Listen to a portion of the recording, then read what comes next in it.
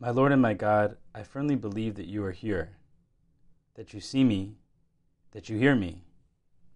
I adore you with profound reverence. I ask your pardon for my sins and the grace to make this time of prayer fruitful. My Immaculate Mother, Saint Joseph, my Father and Lord, my guardian angel, intercede for me. Let's imagine the scene. There is a woman who has been bedridden for the last 2 years in a nursing home. Her dementia is so severe that she has really lost all of her memory and forgotten even the most basic functions of self-care.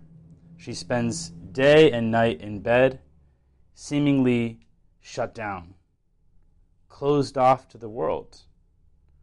She's curled up in that bed, practically in a vegetative state. With difficulty, the nurses are able to feed her and administer medicines. And then one day, a man comes in and interviews her family to find out her story, and specifically, what kind of music she used to like, what she used to listen to. Then he queued up those songs on an iPod, placed some headphones over her ears, and proceeded to play that music.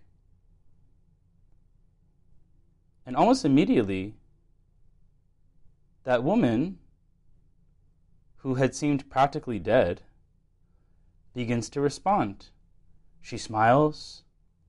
She begins to kind of wiggle around like she wants to dance in her bed. The nurses in the room begin to weep because they seem to be witnessing here a miracle.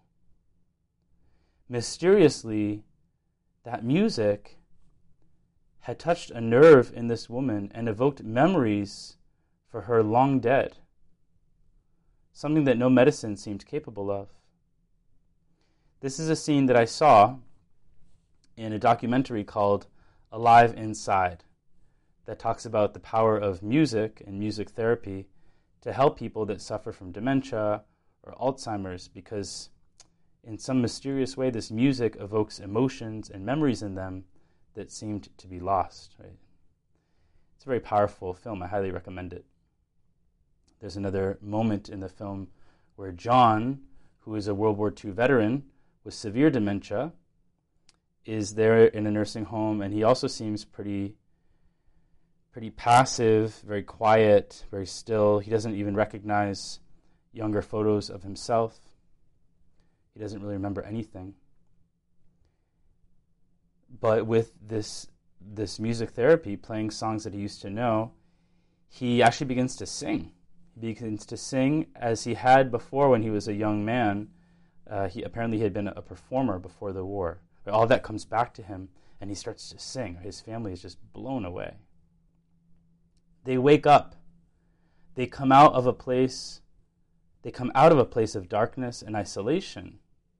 In some strange way, the song reconnects them with the truth of their lives, the reality of their loves. Jesus, isn't this a beautiful thing? To the end, we must hold out hope for life in people. To the end, the soul is beautiful to you, Lord, even when the body has begun to decay or break down. And Jesus, today in the gospel, you talk about music, and you talk about people's reaction to it. Now, of course, this isn't the perfect comparison, but we could say in a poetic way that the Pharisees and other people that are listening to you, they're suffering from a kind of dementia, a sort of spiritual Alzheimer's, because they have forgotten who God is. They have forgotten, or they've lost sight of, the promises that God made concerning the Messiah and the redemption of Israel. They're shut up in their obstinance, in the darkness of their soul. Their hearts seem somewhat closed to grace. There's like an inability to listen. We read in the gospel, Jesus said to the crowds, "To what shall I compare the people of this generation? What are they like? They are like children who sit in the marketplace and call to one another. We played the flute for you, but you did not dance. We sang a dirge, but you did not weep. A dirge is like a funeral song. What an image. The songs of children at play. The songs of children at recess. When we were growing up, we used to sing all sorts of ditties in the playground, often in a call and response form. One kid shouts out, and then the others sing back. We know this is done in the military as well. Right? The leader of the troop sings a call, I don't know what I've been told, and then the soldiers sing out a response, right? Or they repeat back the same phrase. Now think of the kid who is moping in the corner of the playground. We could call him the party pooper, right? The one who's having no fun and is intent on making sure that nobody else does either. Lord, this seems to be the image you're evoking. You did not dance. You did not weep. You did not react. Of course, when some people heard the sound of your song, Lord, they reacted immediately, right? Think of the first disciples, John and Andrew. When John the Baptist tells them, behold, the Lamb of God, they immediately get up and follow, right? They respond to the song of Jesus with a dance, with the dance of their self-giving. But Jesus, who is this people of this generation? Right? To what shall I compare the people of this generation? Well, they're the many people who were exposed to you, Lord, who came to hear you preach, who witnessed your powerful miracles, but they react with suspicion or simply without caring, right? They walk away. And this image, this powerful image of those who don't react to the song with a dance, who don't react to the dirge with weeping, this raises the question of our spiritual capacity to listen. If our ears are stopped up, or if we're moping in the corner, overly absorbed in ourselves, then we might not be in conditions to receive the songs that God wants us to enjoy. And so in our prayer, Lord, we tell you, Jesus, I want to be receptive to your music. I want your song to resonate deep within my soul. But I know that this won't happen if I don't have regular habits of prayer, of silence, of recollection. Because your Spirit, Lord, the Holy Spirit, normally sings, we could say, in soft tones. He sings with a kind of decrescendo. You speak in a whisper, Lord. If someone is dead to the spiritual life, when they are deaf to God's voice, then even good things can be twisted to be a threat, right? A threat to my comfort, a threat to my personal plans, a threat to my false sense of freedom.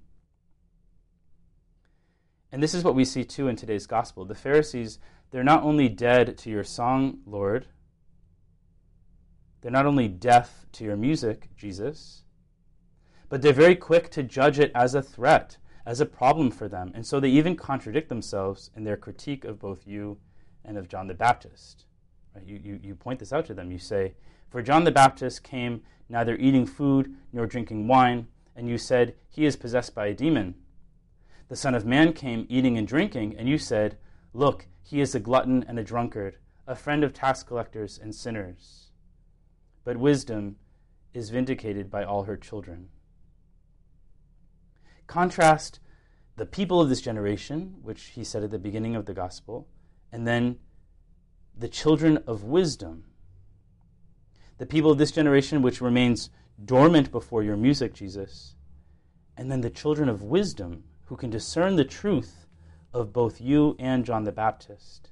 We want to be those children of wisdom, those who are capable of listening to new music, who are not so obstinate in their ways so as to not be able to receive the good news. Speak, Lord, your servant is listening. Isn't that a great way to pray? It's a beautiful phrase from Scripture. Speak, Lord, your servant is listening. Do we have this attitude when we pray to you, Jesus? Speak, Jesus, I'm listening. Speak, Jesus, I'm setting aside precious time every day to listen to you. Tell me whatever you want. Sing to me whatever you like. I'm ready to hear it and to react to it, to get up and dance. And of course, Mary is our model in so many things, but especially in this. In the Annunciation, she says so simply, "Behold, the handmaid of the Lord, be it done unto me according to your word." I thank you, my God, for the good resolutions, affections, and inspirations that you have communicated to me in this meditation. I ask your help in putting them into effect. My Immaculate Mother, Saint Joseph, my Father and Lord, my guardian angel, intercede for me.